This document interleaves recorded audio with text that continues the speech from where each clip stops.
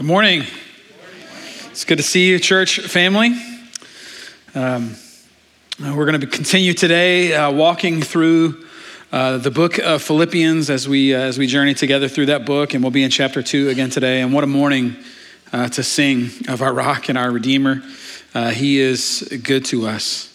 Are any of you guys watching the Olympics?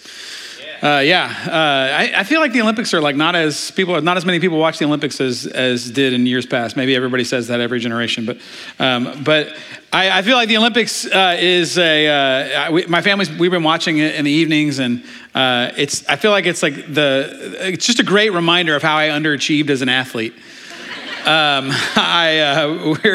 We're watching these guys swimming, and I'm just like, man, I need to find some goggles and get to the pool. I don't think I could, there's just something different about them. I look at them and I look at me and I go, maybe it's the pool, so I'm going to try to get there.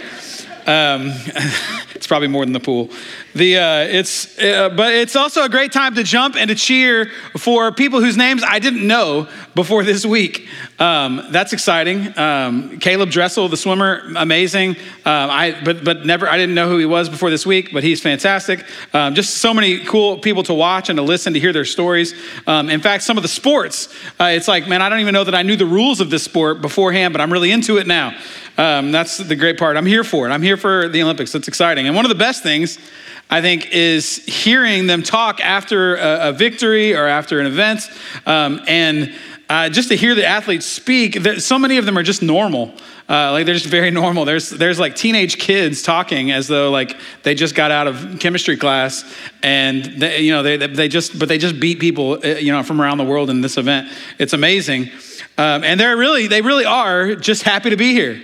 They're just so humbled and excited to be participating, and which is such a fantastic contrast to so many professional athletes we see. Not to name any names, but we had some particular players even in our own city who's, if you ask them about how great they are, they would say, yeah, I'm great. Yeah, I'm great. I'm the greatest. And how dare you say otherwise?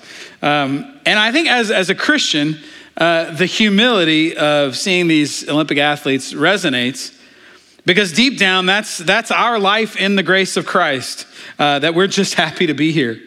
We're out here working, out here living our lives, but everything in light of the cross feels like a gift. Even when we succeed, I think we struggle to receive compliments. We struggle to receive praise, and that's good. But there's also a part of us that's not like that at all. We are entitled. We feel like we've earned our way. And at the very slightest hint of difficulty or disrespect, we complain, we grumble. And last week we looked at the incredible example of Christ and how he served us. But today Paul's going to show us what happens when the magnitude of that humble service and his grace hits our lives. And so as we move through the text today, I want us to see 3 ways that Paul encourages us to live our lives in light of the cross. Number 1, humble work. Number 2, radical contentment. And number 3, brilliant rejoicing. Would you pray with me? Father, we need your help. We need your grace in our life to even hear when you speak, to even have hearts that are soft to your word, and to have lives that by your grace alone do we heed and listen. And so, Father, would you do a work today by your Spirit? Would we hear your words speak to us? Would we not hear my words, but Father, would they be yours? And would you speak to us in such a way that we would repent of sin, that we would turn to Jesus, and that we would walk in obedience, walk in faith and contentment with you. We love you. And it's in Christ's name. Amen. So number 1, a humble work. He says in verse 12, therefore, my dear friends, just as you have always obeyed, so now, not only in my presence, but even more in my absence, work out your own salvation with fear and trembling. Paul is so encouraging to them. And we see this a lot in this letter. I'm sure he could have pointed to 100 ways in which they haven't obeyed. They haven't always obeyed, but he wants them to know, hey, I see your obedience. I see God's grace at work in your life. And he's telling them, you're already doing it. You're already doing it. This Christ-like humility, this putting others before yourselves, as you've already been obeying that. That's been a hallmark of your fellowship. I've seen it up close. Then he's saying, so keep at it. Keep working. And I think we could get tripped up on Paul's language here. Our English translations really bring weight to bear on the phrase, work out your salvation. I think we really key in on that.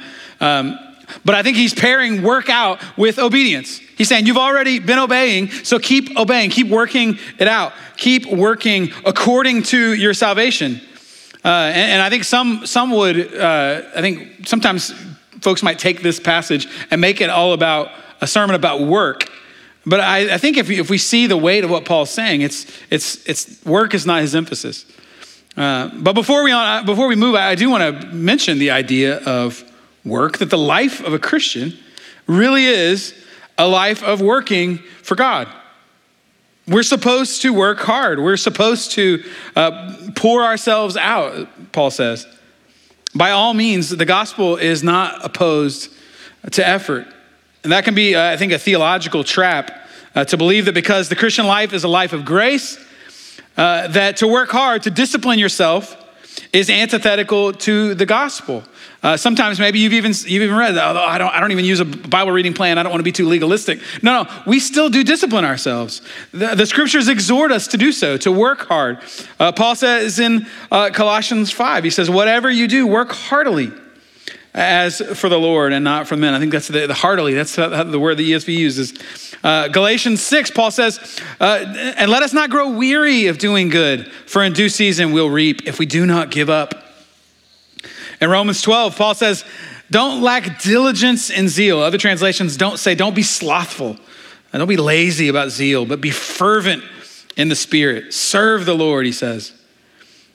Peter, even in 2 Peter chapter 1, he says, for this reason, make every effort to supplement your faith with goodness with self-control and knowledge.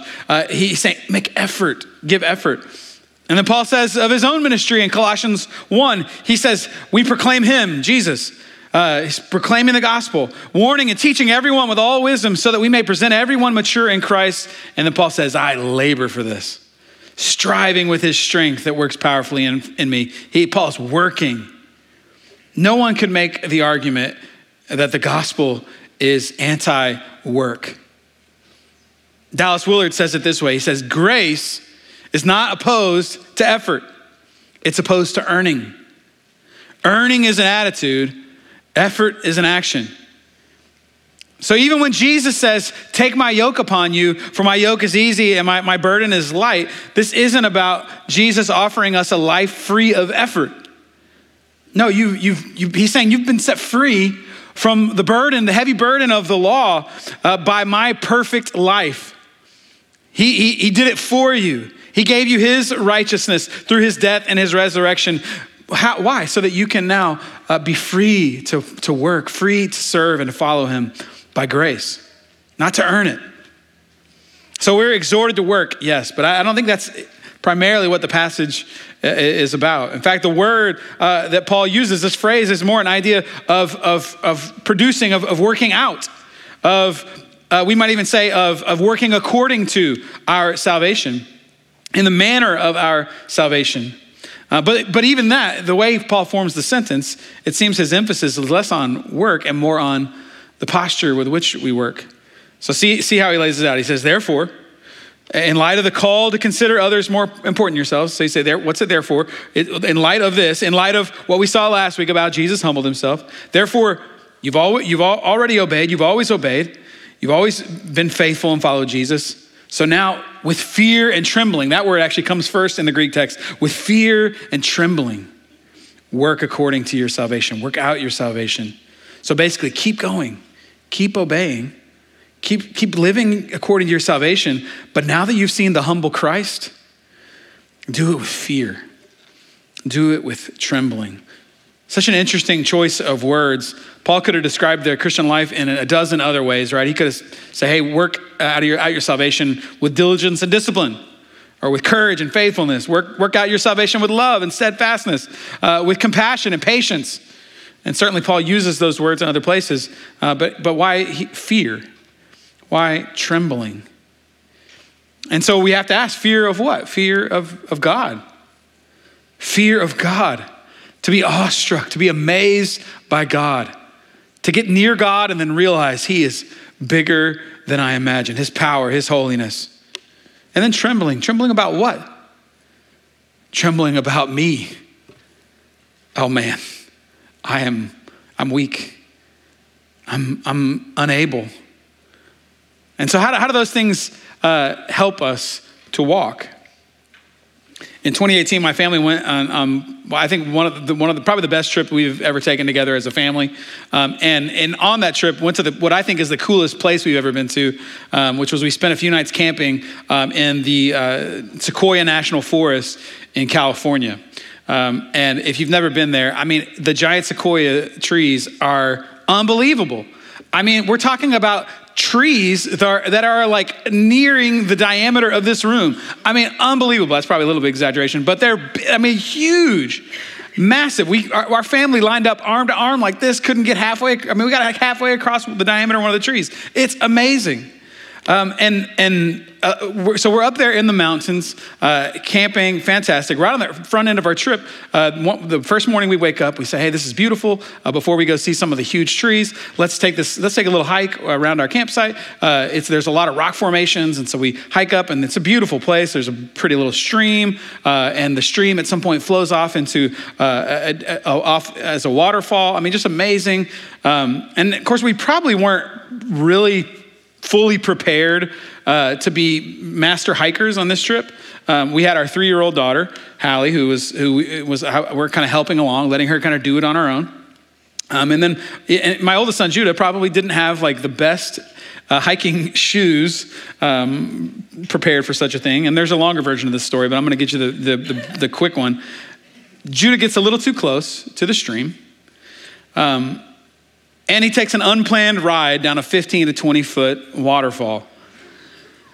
Yeah, it sounds terrifying because it was terrifying. And kind of out of our sight, like, oh man, there went Judah. And when he emerged from the pool below, relatively unscathed, our family had a conversation that went something like this. These mountains are way bigger than you. Way bigger. Fear the mountain. And be very, very wary of your own capabilities. You are not bigger than the mountain. You are not you're not as capable as you think you are. And for the rest of the time that we were there, we walked a little differently. That day was a little different. We didn't stop hiking. We went for it. We went to this crazy hike, really, really high, but we stood a little bit closer to the mountain rather than to the edge. We walked a little more aware of where we were, a little more aware of the power around us, and with a little more respect for how small we truly were. Fear and trembling. It changes how you walk. This is humility in action.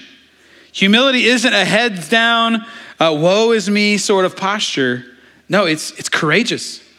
It's bold. It's active. It's effort, but with proper reverence, proper understanding of how great God is, and with a lot less trust in self. It's our way of saying, along with John the Baptist, he must increase. Not that he's getting bigger, but in my estimation, he must be bigger. And in my view of things, I must decrease. I must be smaller. So yes, Christian, we work, we obey, but we do it with fear and with trembling. And this may sound burdensome, but here's the promise. Verse 13, for it is God who is working in you, both to will and to work according to his good purpose. Don't let that feeling of humility discourage you. No, let it embolden you. God is at work in you. Do you believe that? He's working in you. You can actually serve others. Why? Because God is at work in you. It's not just you. You can actually serve in a way that you haven't. You can actually start a ministry initiative. You can use your time and your money for the kingdom. Why? Because it's not just you. It's God who's at work in you. Is it you working? Yes. God doing the work? Yes. I think to confuse the idea that God is sovereign over the activity of our lives with the reality that we too are responsible for what we do is to get stuck in a theological wormhole. We're not meant to be demotivated by the sovereignty, the sovereign working of God in our lives. No, we're meant to be bolstered by it. We're meant to remember, oh, he's with me. He is working. And how specifically is he working? What is he doing in you? Paul says he's working in you both to will and to work for his purpose. God is changing you and he's helping you. He's helping you work. He's helping you bring about work and be productive for his good purpose. But he's also working on your will. He's also working on your desire. By his grace, he's helping you want to do his will. So this means we can ask the Lord for both things. Are you frustrated by the lack of obedience in your life, by your lack of activity or follow through? Then you can ask God for help. Students, parents, as you get ready for a new school year, ask the Lord, God, give me insight. Help me to walk in greater discipline. Help me to be faithful with my Bible reading, faithful with my schoolwork. Help me to be faithful with my friends who don't know you. Help me to work for you. Help me in my work. Or maybe you find yourself lacking desire. I don't want what is good. I feel sluggish. I feel unmotivated. Well, the Lord cares about your desires. He cares about your will. So it's not wrong to ask him to change your heart. Lord, help me. Help me to have zeal for good works. Change my heart, break my heart for my friends who don't know you. Help me to love the things you love. Christian, you can really live life according to the good purpose of God. Like you can. You can live a life that is according to his purposes. And here's the promise why, is because he's at work in you. It's not just up to you. He's changing you. He's sanctifying you, and it's for his purposes. One of the most dangerous ways we can live is to acknowledge that God saved us, but then to say, okay, you saved me, God, but I've got it now. I'm going to work for you now. No, you will not live like Jesus without Jesus. No, our prayer has to be, Lord, I need you. I need you. Every hour I need you. And he hears that. He hears us. So we don't have to be afraid. He's at work in us. Ask him for help. And then work hard. That's humble work with fear and trembling. Number 2, radical contentment. So what does the humble worker look like? Verse 14. Do everything without grumbling and arguing. So I know this is not a very applicable verse for our day and age. People really don't grumble or complain or argue these days. I think I'm wrong about that. It's amazing, right? It's amazing the sort of things that we complain and argue about. And they're all different types of grumbling. Some folks complain about work, right? Man, my boss, man, you don't even know the stuff I put up with. That's the stuff we hear around here. Just kidding. Some of us complain and argue about the government, right? You have friends like that where it's like, man, they're going to be here tonight. It's just going to be more of, man, but the president this, or the Congress this, or man, the GOP that, or that's what's happening, right? Lots of it. There's the weather complaining guy. Man, are we all that guy? It's so hot, man. I don't know. I wish I lived somewhere else right now. There's the man, I'm so busy complaint. That is just it's like the mantra of the day. Some of us save all of our complaining for social media, right? That's what social media is, isn't it? It's like if Twitter we could just rename it, complaints. You could go through life. I haven't said anything on social media for months, and then you'll just see somebody after months of silence go, you know what? Today was horrible, and I'm going to tell everybody. I mean, we just want everyone to know how bad something was, how terrible my life is. But some of us save all of our complaining for home. Our spouse can't do anything right. Our kids frustrate us.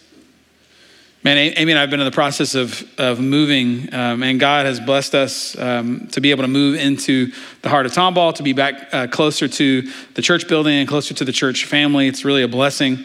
And I can hear it. I can hear it all the time in my own heart and coming out of my own mouth. Man, this really frustrates me. I hate this thing about this part of the house. Or, man, the water just takes too long to get to the shower. The hot water, I'm just standing here waiting for it. Is the bed hard to you? I don't know. It just feels a little hard.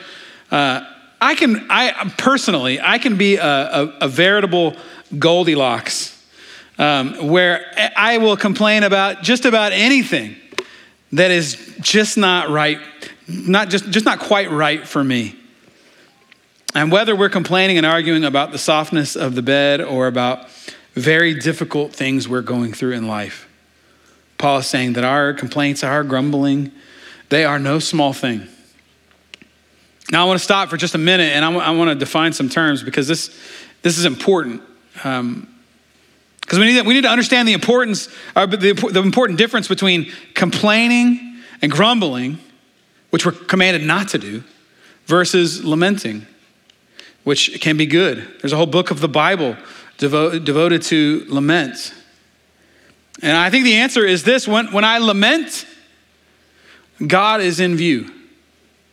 Lamenting acknowledges my pain, my suffering, the fallenness of the world, acknowledges my difficulty, but sees Jesus as the answer.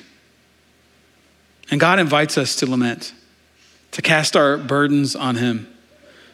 He invites us to share our laments and our sorrows with our brothers and sisters, that they might shoulder them with us. God knows our sorrows. To lament our pain is an exercise of faith, because lamenting actually believes that no matter what, God is with me.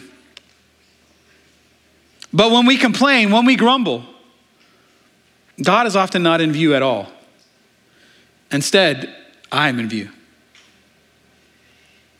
And if God is in view in our grumbling, he's often the object of our complaint. In fact, I think Paul is pointing to that very reality, that all of our complaining, all of our arguing, these are actually complaints against God himself. And how do I know that's what Paul is talking about? I think it's because he's making a pretty clear reference to a time when God's people complained before. He's saying this is not a new thing. God's people have always been tempted to complain, and he looks backward. And he uses the same language that Moses used in Deuteronomy when Moses said God's people are a devious and crooked generation. You may remember this story. God had used Moses to lead the people out of Egypt. He rescued them, performed miracles. But after all God had done, time and again, what do? They complained.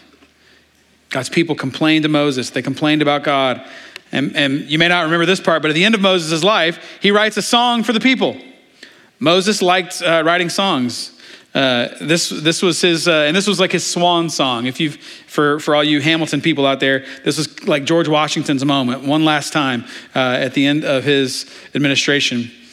And what a way to go out on this with this song from Moses in Deuteronomy 32. I want to give you like a little snippet. He said this or sang this. For I will proclaim the Lord's name, declare the greatness of our God, the rock. His work is perfect. All his ways are just. A faithful God without bias. He is righteous and true. And here's the really great part of the song. His people have acted corruptly toward him. This is their defect. They are not his children, but a devious and crooked generation. Is this how you repay the Lord, you foolish and senseless people? Isn't he your father and creator? Didn't he make you and sustain you? I don't know what the tune was, but I'm sure it was super catchy. But now Paul, with using some very similar language, he says to us, you need to trust, you need to obey your father in everything without complaint. That means everything he leads you through, every sickness, every missed opportunity, every mistreatment, every annoying neighbor, Every time the waiter gets the order wrong, every time a friend or a spouse fails you, every time a leader fails you, every time someone disagrees strongly with you on social media. Follow Jesus in everything without complaining. And what will happen if you do in verse 15? So that you may be blameless and pure, children of God who are faultless in a crooked and perverted generation. Notice that Paul says it won't actually be you like the Israelites. This time it won't be you, God's people, who are the crooked and the twisted. No, you actually, if you can walk without complaint, if you can walk in contentment, that even though the whole world around you is crooked and twisted and perverted, complaining and arguing, if they're that kind of generation, you will stand out. And isn't this the world that we live in? Entire communities of people built around complaints and grumbling. It's like the native tongue of the world around us. And so we have to ask, is it yours? Are your friendships and communities full of complaining, full of quarreling and arguing? Why are we like this? David Powlison, who was a fantastic counselor, who loved the Lord, said, the mind of man is a factory of idols. He's quoting Calvin there. He says, we're infested with lusts. Listen closely to any person given to complaining, and you will observe the creativity of our cravings. In James 4, James says it this way. He says, what's the source of wars and fights among you? Don't they come from your passions that wage war within you? You desire and do not have. You murder and covet and cannot obtain. You fight and wage war. The Bible is saying your complaining points to what you really want. What your flesh says will really make you happy. So think now back to the Israelites. Through Moses, God took his people out of slavery. They were enslaved to a ruthless, murderous dictator. We saw this in Hebrews 11. And he did it how? By showing his power. He rained down plagues on them. He decimated the enemy. He showed the people of God that he's more powerful than their enemies. And so he takes them out of Egypt. And as soon as they escape and they end up trapped at the Red Sea, what do? They complain. Did God just bring us out here to die? And so what did God do? God parted the sea so that they could escape. And he crushed Pharaoh behind them. And so they've walked through the middle of the sea that's been parted for them. And only a few days later, the people say, we're hungry. There's not enough food out here. And so they complain again. Did God just bring us out here to starve? And God shows up again. He provides for them. He literally rains down bread and quail for them to eat. And only a few days after that, they cry and complain again. We're thirsty. Did God bring us out here for our families and our cattle so that we might thirst to death? And again, God in his mercy, through Moses, he brings water from a rock for them to drink. And then when Moses took too long to come back from meeting with God on Mount Sinai, the people complained, we don't know what's taking Moses so long. And we will feel better if we have a God to worship. And so they fashion a golden calf and they worship it. And so God disciplines them, but still in his mercy, he provides. He brings them to the promised land. And when they reach the promised land, the place they had longed for, they see there that there are dangerous people that live in the promised land, dangerous inhabitants. And what do? They complain again. If only we had just died in Egypt. Maybe if we died in the wilderness, that would be better. Did God just bring us here to die, this time by the sword? All sorts of accusations toward God. Oh, and then they tried to kill Moses. That's a fun story. So Moses' words don't seem so harsh now, do they? He calls them a crooked and devious generation. God saved his people again and again, but they're complaining, they're grumbling, pointed to a different treasure. They loved comfort They loved security more than God himself. And their complaints, their despairing, their arguing, it showed their ultimate lack of trust in God to provide those things. So Paul says, now he's turning back to us in Philippians 2, and he's comparing us to them a little bit. And so the question to us is, what has God done for us? You were enslaved in sin. Check that. You were dead. Even better than Moses, Jesus made you alive. You were lost. You were alone. But the servant King Jesus, we saw it last week, he emptied himself to come be with you. You couldn't walk in obedience. You couldn't escape your shame. And so Jesus became obedient for you, all the way to a shameful death on a cross. And you were not a people, but by the kindness of God, by the kindness of our Father, you were adopted into a family. By the fellowship of his Spirit, you'll never be alone. And oh yeah, he's taking you to a promised land too, to a new earth. And yet, we complain and argue just like they did, because we don't have the life that we want, because our family is not what we had hoped, because our church / government / school, whatever, fill in the blank, is not what we wanted. God, this is what you saved me for. What about prosperity? What about abundance? Did you leave me out of sin and out of slavery to sin just so that I could suffer? Are we not still kind of like that generation? That crooked generation?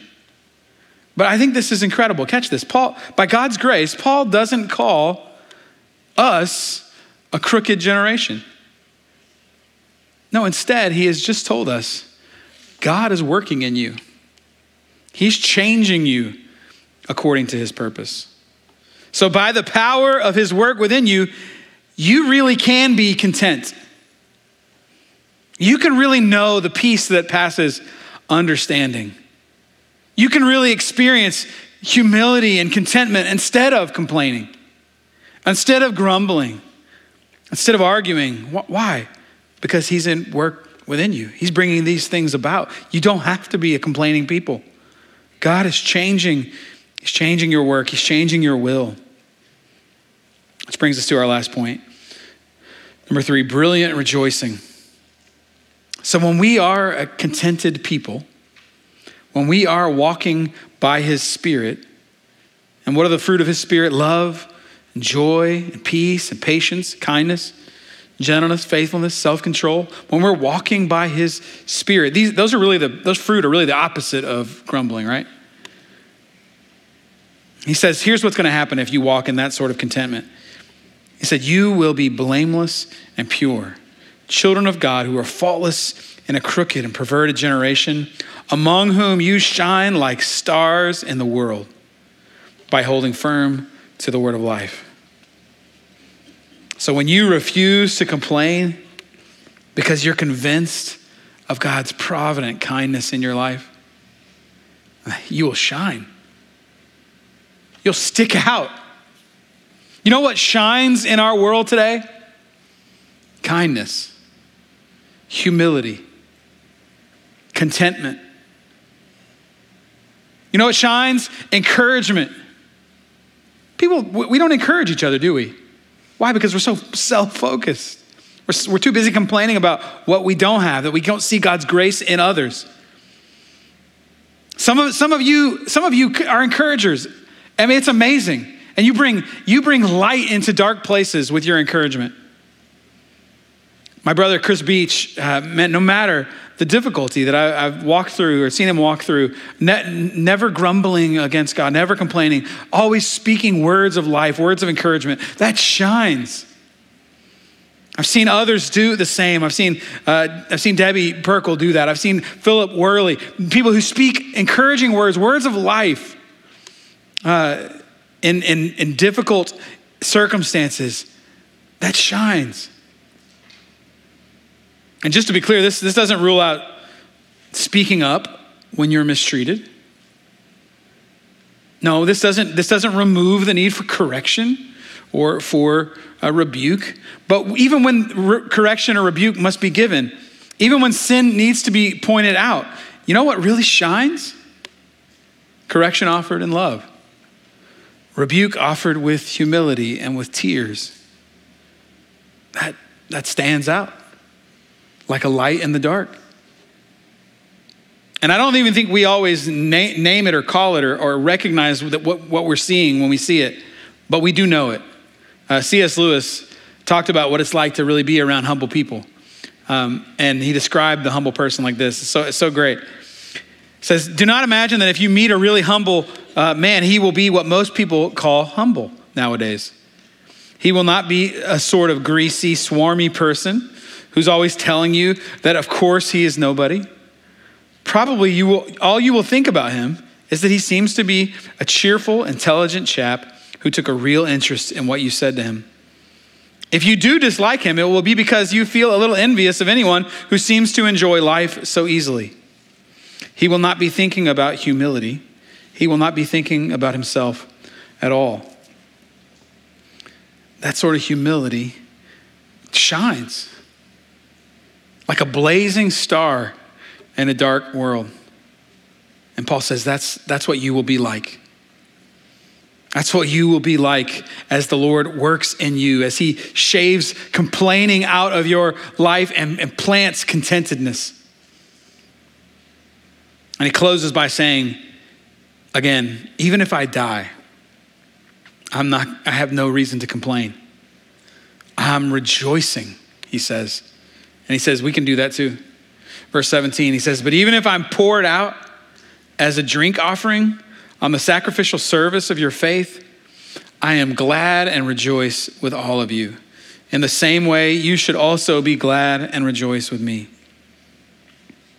You want to stop being a complaining person? Start rejoicing. Rejoice in the mercies of God. That's what Paul's doing here. Even if I give all, even if I die, I'm still glad.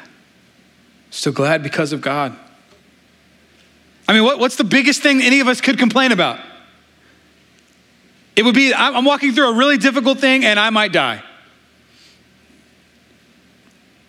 And Paul says, even then, you can be glad.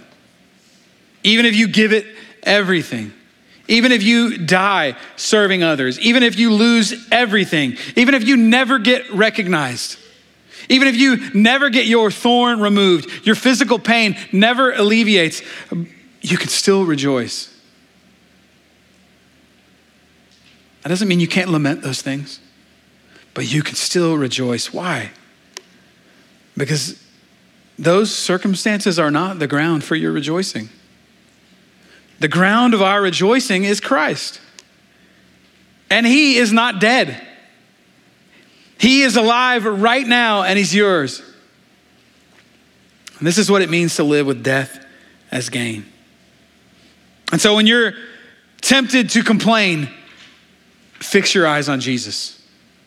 Think of his kindness. Later this week, or maybe even later today, when you realize you're complaining about something, and you will, like you're gonna catch yourself. When you catch yourself complaining about something, just stop and say, I'm sorry I'm complaining. Just like whoever you're talking to, just apologize in the moment. And if you're, and then immediately just acknowledge, God's been way too good to me. God's been really good to me. And if you're by yourself and you're just complaining in your own heart, find somebody else and just tell them, God's given me way more than I deserve. Way more than I deserve. I want to close with this description from Charles Spurgeon about a life of praise instead of complaint. He says this.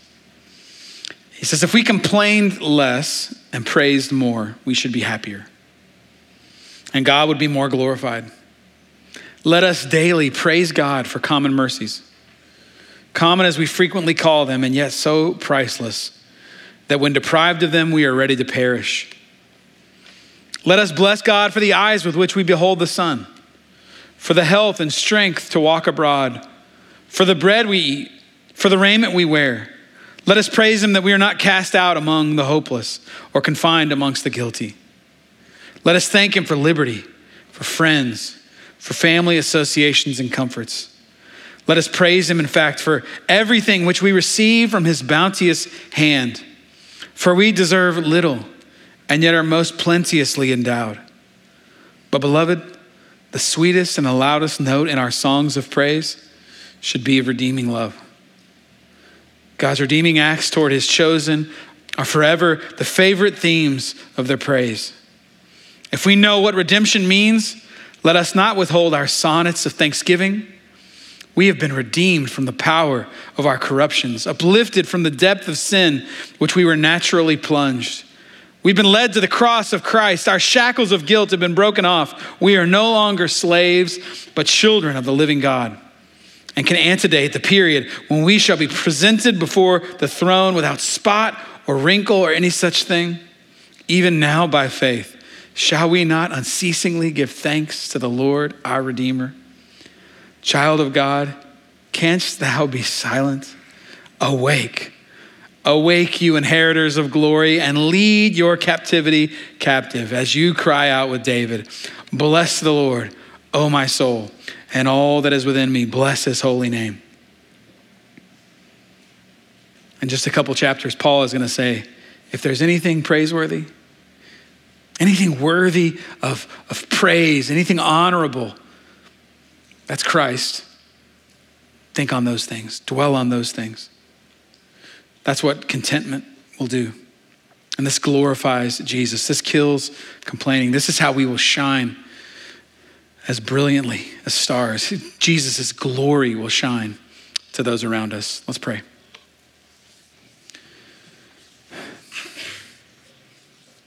Lord, we need your help with this. From moment to moment, Father, we're self-focused. We think of ourselves. We consider our needs. We consider our trials. We consider how we are affected or impacted. And God, it's because we take our eyes off of you. And so would you bring about within us, would you bring fear of you? Fear, reverence, awe, just amazement at how great you are. And when we see our weakness before you, and yet your kindness that you would still be at work in us, God, let that humble us. And let it drive complaining and grumbling and self-pity. Let it drive those things away from us, that we might rejoice in your amazing provision to us. So help us with this. We really need you. We need you to be at work within us. And we thank you that you are. And so, Father, we love you. And we pray this in Christ's name. Amen.